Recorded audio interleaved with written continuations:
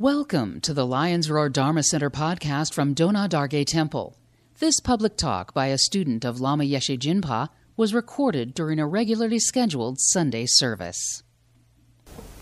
And again, I'm Marie, and again, I just wanted to welcome you and kind of thank Lama for asking me to do this talk. It's been a really good experience. Kind of getting ready and doing the practice involved and getting ready in the study. So it's just been a really incredible opportunity that's been really wonderful that kind of has really helped me kind of spur into a different part of my practice. I'm really, really grateful to him. Grateful to him actually for just making this place for us all to be able to come to and be together as Sangha and Dharma brothers and sisters. So today I'm going to be talking about a subject that's related to the Tonglen Practice, the Tonglen meditation, which is sending and receiving meditation. And some of you may have heard of that.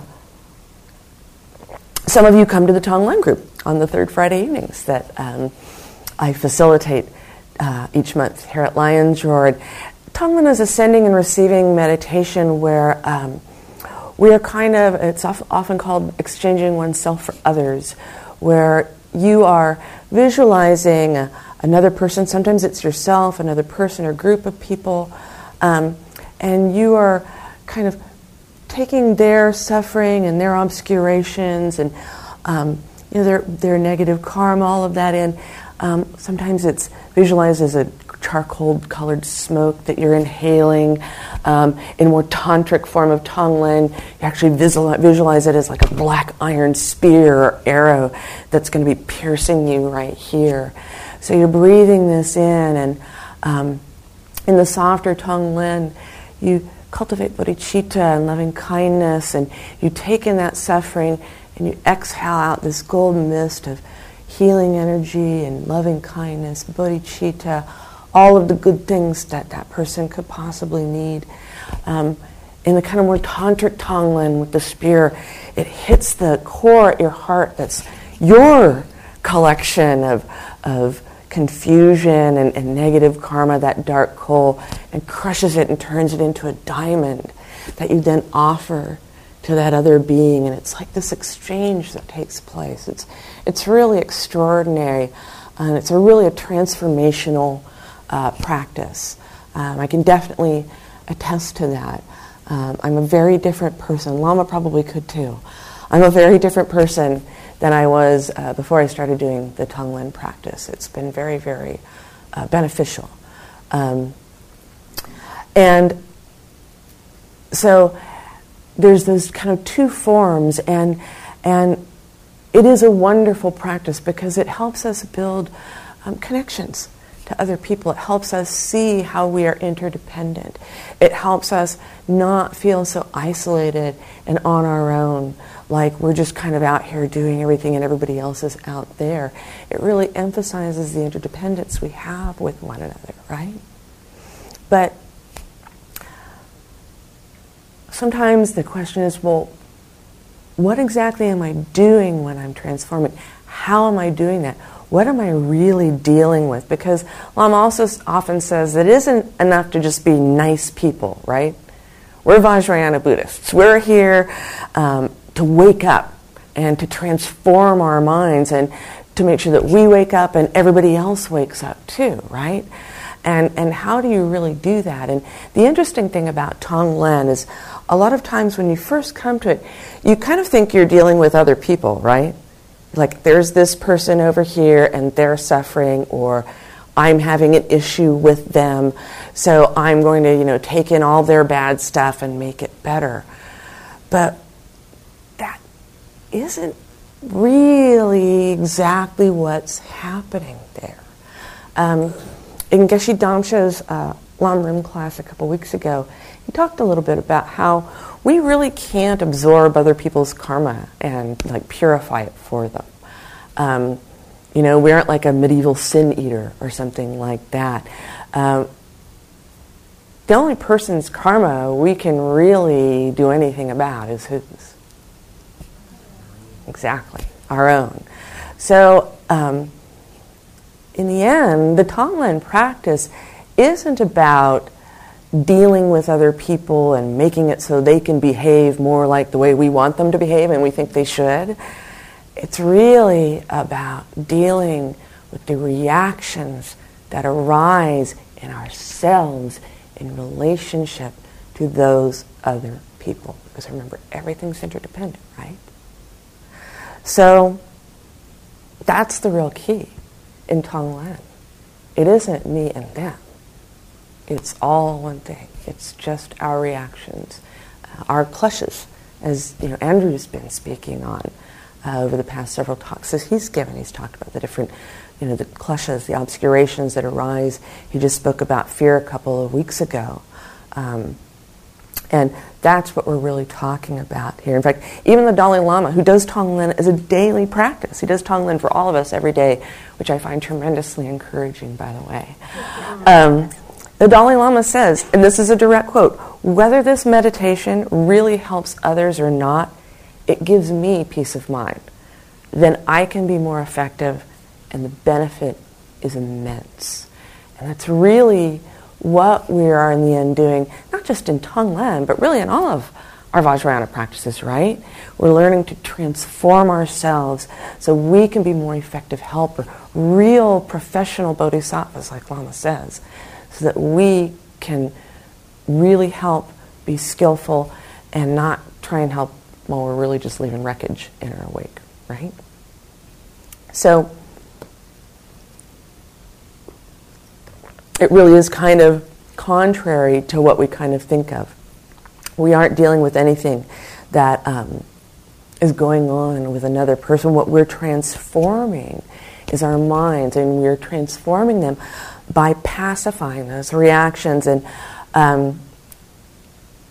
in Andrew's last talk, he talked about fear as being kind of like a demon, right? And we hear that a lot about the demons that we struggle with. And that's a common term kind of in our culture. And there's all kinds of things: fear, anger, addiction, envy, pride, false humility. I mean, it's like there are hundreds. Literally, you could make a list and then go back and add to the list, and then you'd think of 15 other things. So there are literally hundreds of things like that follow us everywhere, and they all hinder our path to liberation. And they don't actually exist, right? They feel like they do, but they don't actually exist. They're just products of our own deluded minds. They're products of our aggregates. And they really do feel real. That's why we talk about like wrestling our demons or fighting our demons or subduing our demons. And we spend a lot of time and energy trying to do just that. And you know what? It doesn't work. It doesn't work.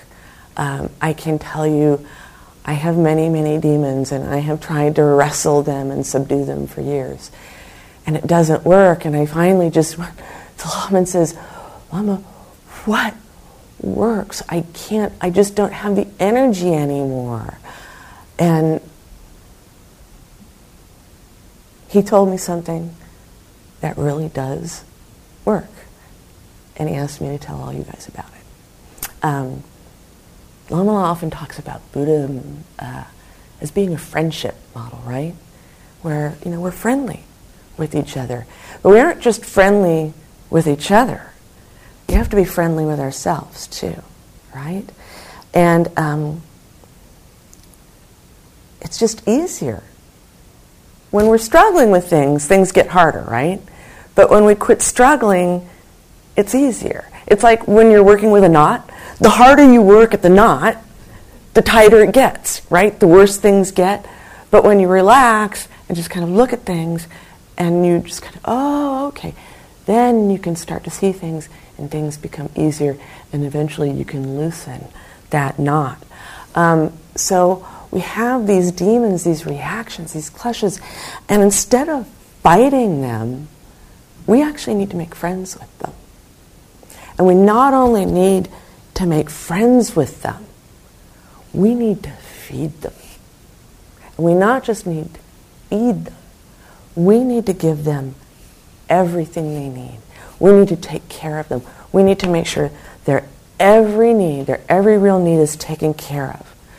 Because when we acknowledge those demons instead of trying to hide them or avoid them or get them to go away, when we engage them and draw them out, it seems counterintuitive, but what ends up happening is we're investing less energy into them and they become less powerful. So by being friendly, you're changing that dynamic. And suddenly, this demon that seemed gigantic and insurmountable doesn't have quite the same energy anymore. It's pretty amazing. And this is actually a practice that was developed by Lama Sultan Alioni. She runs the Tara Mandala in Colorado, and she actually adapted it from the Chud practice of the Yogini Machik Laptron, which is the cemetery practice. And it's this is not, I want to be really clear, it is not the Chud practice. The Chud practice requires an empowerment and some very strong training, working with a teacher, and really involves very deep levels of prajnaparamita, wisdom practice. So this is not the Chud practice, but it's related. And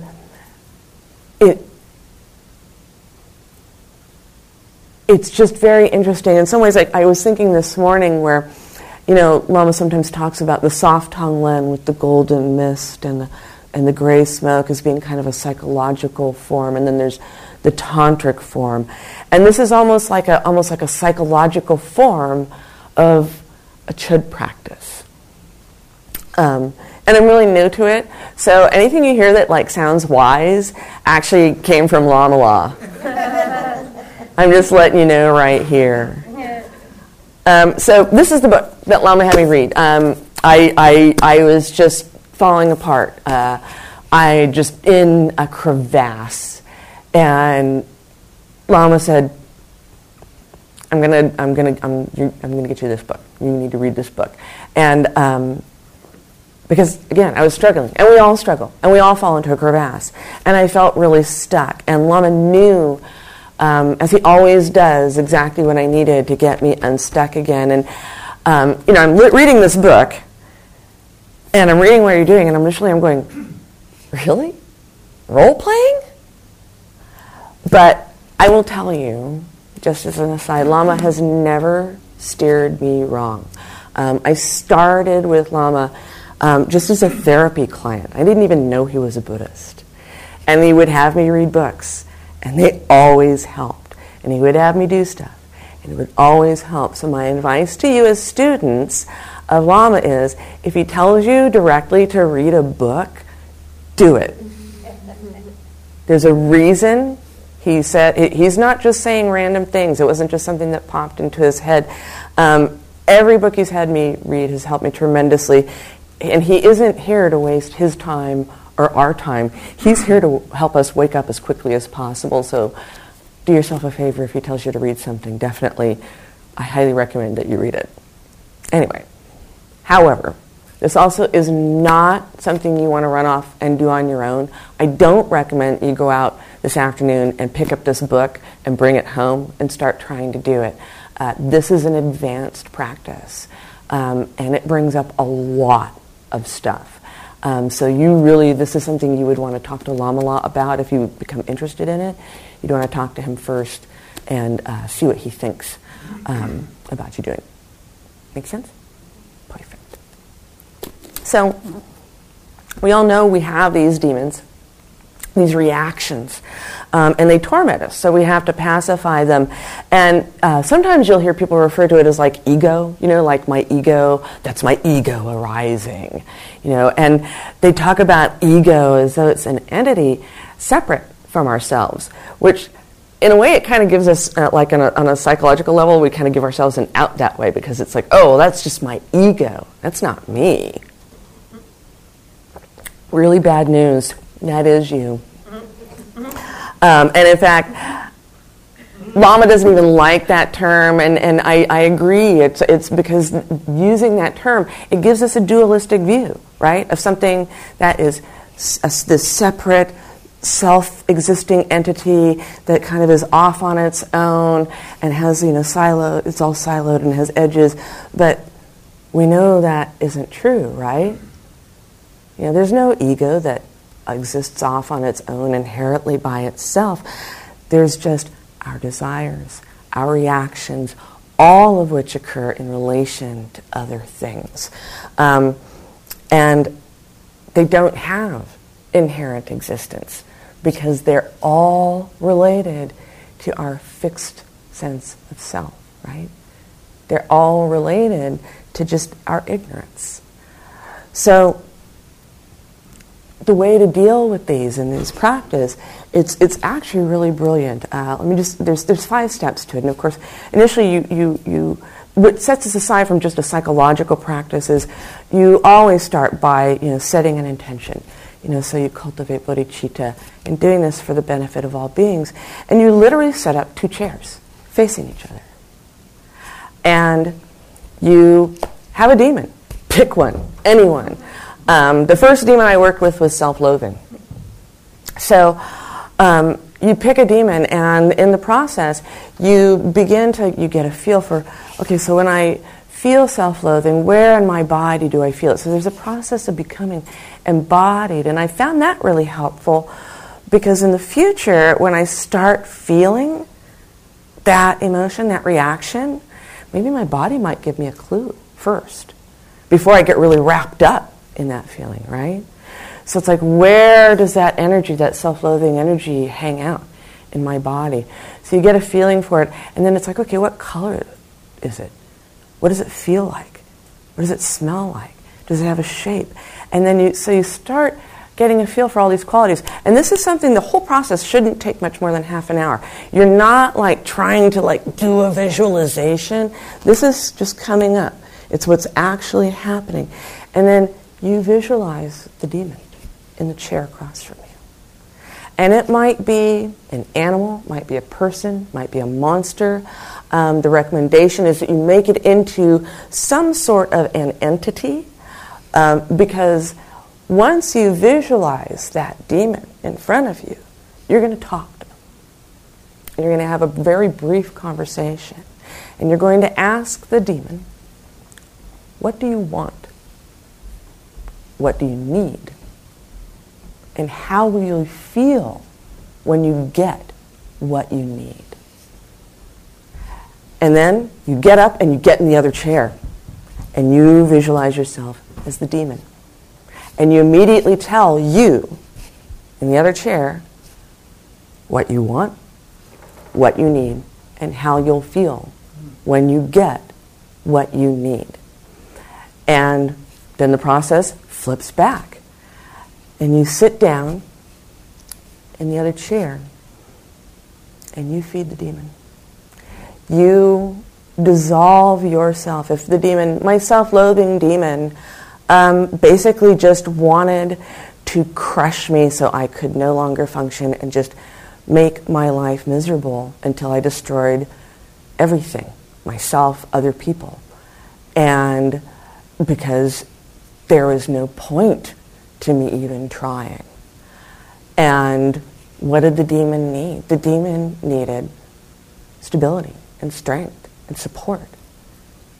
And how would the demon feel? So I went through this process with the self-loathing demon. And when the demon said, I need support and strength, what happens is you dissolve yourself into a nectar. You visualize yourself as dissolving into a nectar that is just the embodiment of that need. And you give just an unending supply of that to the demon. And you just sit and picture that flowing to the demon. And they can be drinking it out of a cup. It can be enveloping them and going through every pore, in through their nose and mouth. Whatever happens. But you feed it and feed it and feed it. And eventually, what happens is the demon begins to change. And in this part of the practice, an ally often appears, and you, sometimes it just happens. Sometimes you have to kind of invite them, depending on what happens during this process. But an ally appears because the demon has finally gotten not what it wants, but what it needs. Its needs have been met. And then, when the ally appears, you immediately ask the ally, what do you have for me? What wisdom can you give me? What promise do you make to me? What do you pledge to me? And you switch back and you become the ally. And you tell yourself, I am here to do this. I am going to give you this. I pledge. So when I did the self-loathing demon, and the demon needed support, and just to feel strong. Imagine my surprise when a badger appeared. And there was this badger sitting across from me saying, when you feel that self-loathing, I will be there, and you can come and depend on me, and I will sit with you and be with you and be strong for you.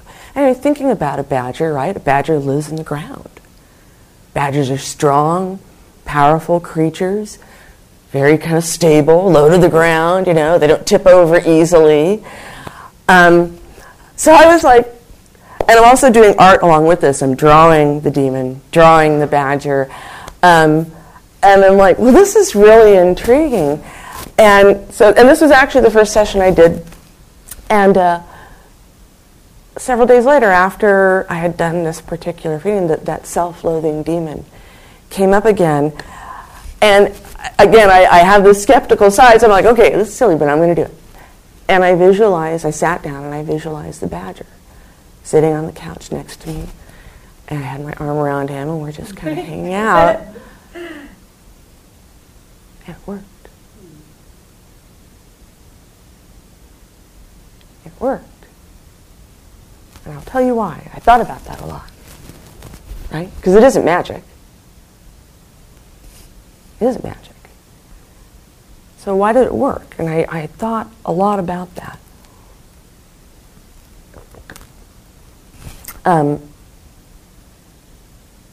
It works for a few reasons. You can see that this is kind of a Gestalt kind of role-play model. Very almost classic in a way. There is a significant difference. For one thing, after that last step of talking to the ally, there's a very important fifth step where you may have heard the phrase like rest in Alaya, the kind of a moment of wisdom. The fifth step in this is you are actually, once you have spoken to the ally and everything's done, you take a moment and you just rest in that space where there is no demon, there are no wants or needs, everything's fulfilled, and there's nothing happening. That doesn't happen in Gestalt therapy.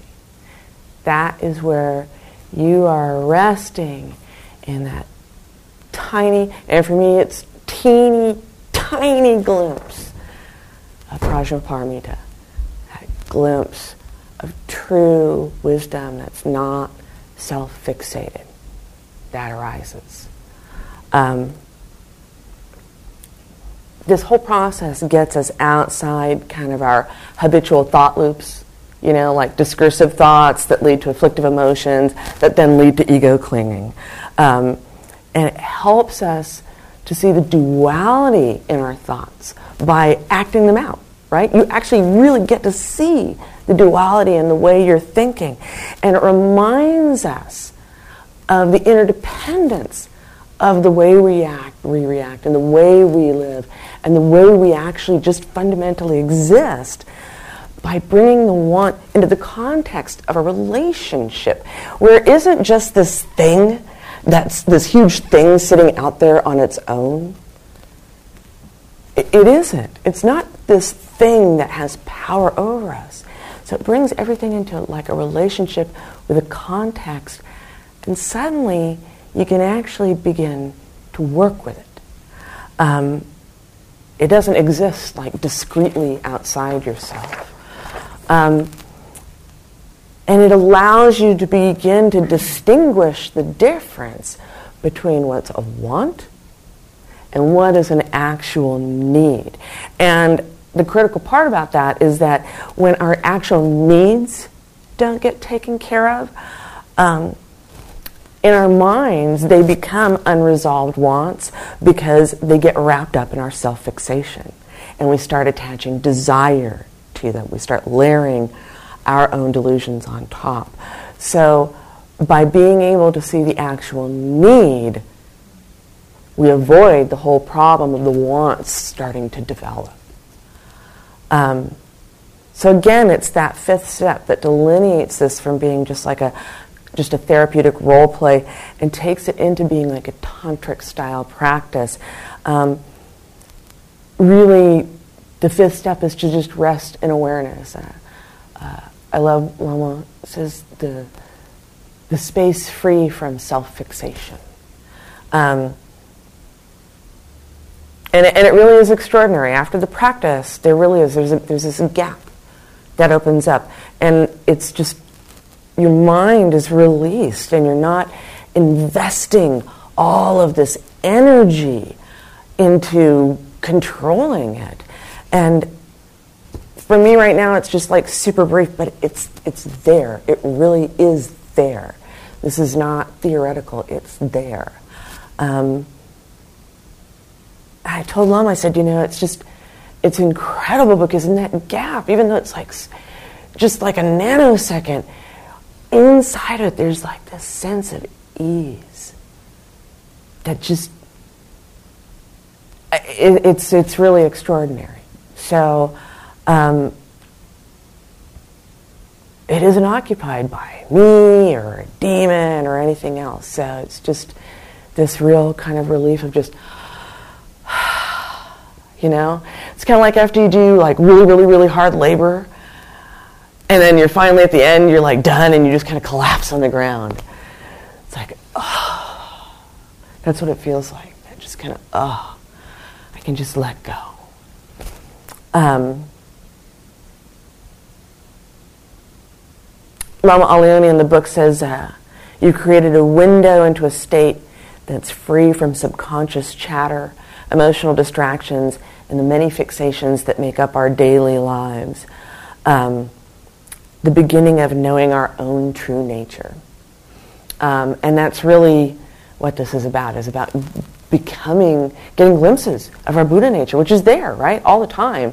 We're the ones who just kind of pile all this stuff on top of it. So this practice is a really good way of allowing you to start kind of dealing with that stuff. And over time, it comes up less. It really does. So now, we have this stability and emotional awareness, and we've transformed our demon into an ally. So instead of investing energy toward an internal struggle, we can take that energy and invest it in training and practice in our everyday lives. And, it's like I always wonder, gosh, how does Lama do it? Right? How does he have all that energy? Ta-da! Maybe not necessarily this specific practice, but it's that the energy of just not having to invest so much energy into just walking around and functioning.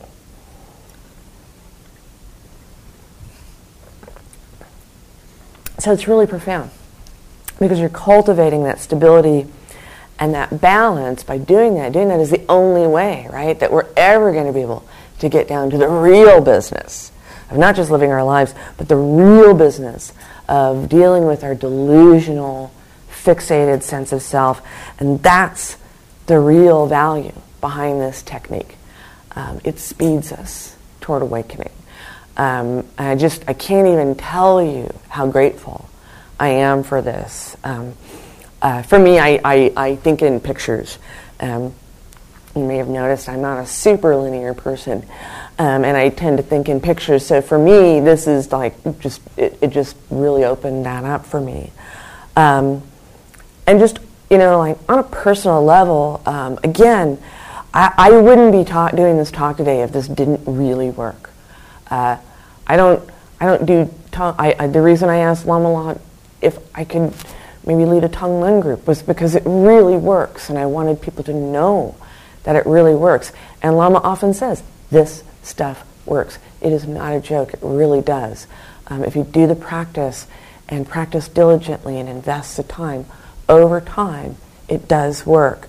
Another thing Lama often tells us and has said to me over and over again, he often says, he's often said to me, you have everything you need.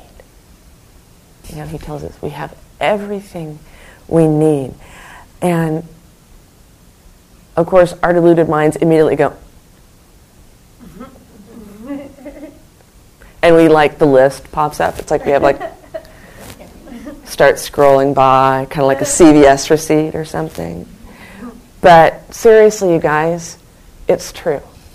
You have everything you need, and this practice has really helped me to see that it's true because, again, there's no entity outside you doing this, right? It's all you. The demon is us, but the ally is us. And the offerings come from us.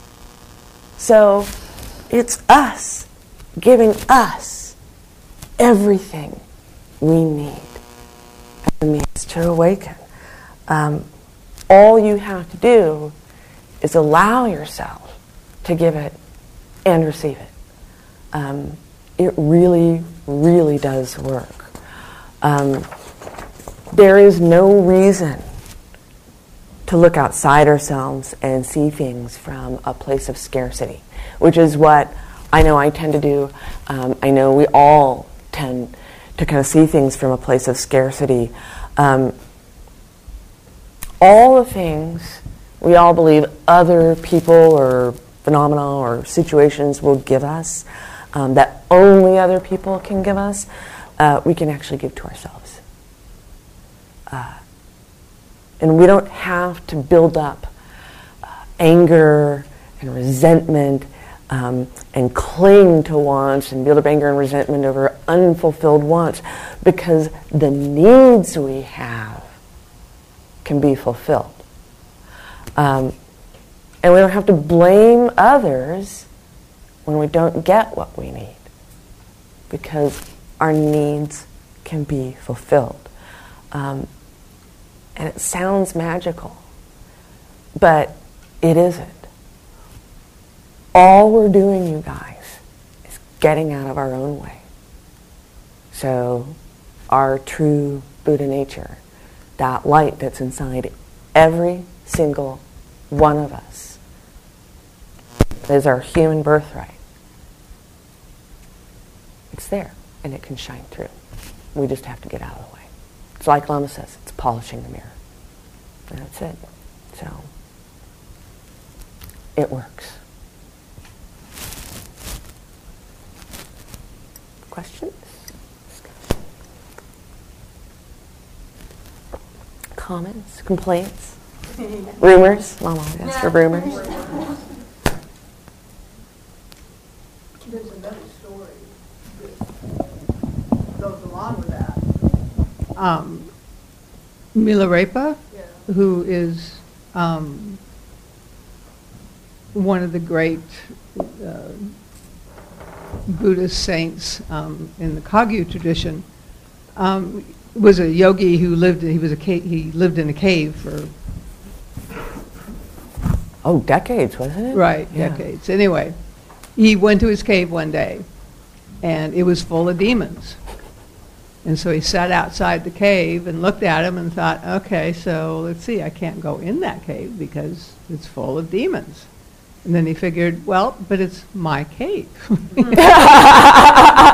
he goes in and he does essentially the same thing that you've been talking about, that Sultan Malione is creating this practice He just looks at the demons and he says, what do you want? Exactly. And he just gives them what they want. And there was finally, as it turns out, there was one really big, bad, nasty demon who just would not leave. Because Milarepa just surrendered to him. He just surrendered to him. He didn't fight him. He just surrendered to him. But this one demon wouldn't leave. So Milarepa crawled into his mouth. He just crawled in there and said, here, eat me, take me, whatever you need. And it disappeared.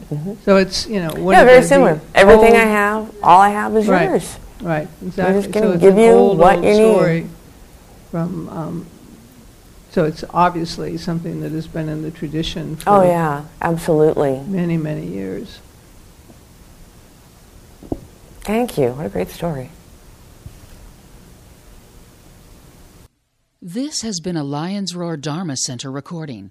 For more information, visit lionsroardharmacenter.org.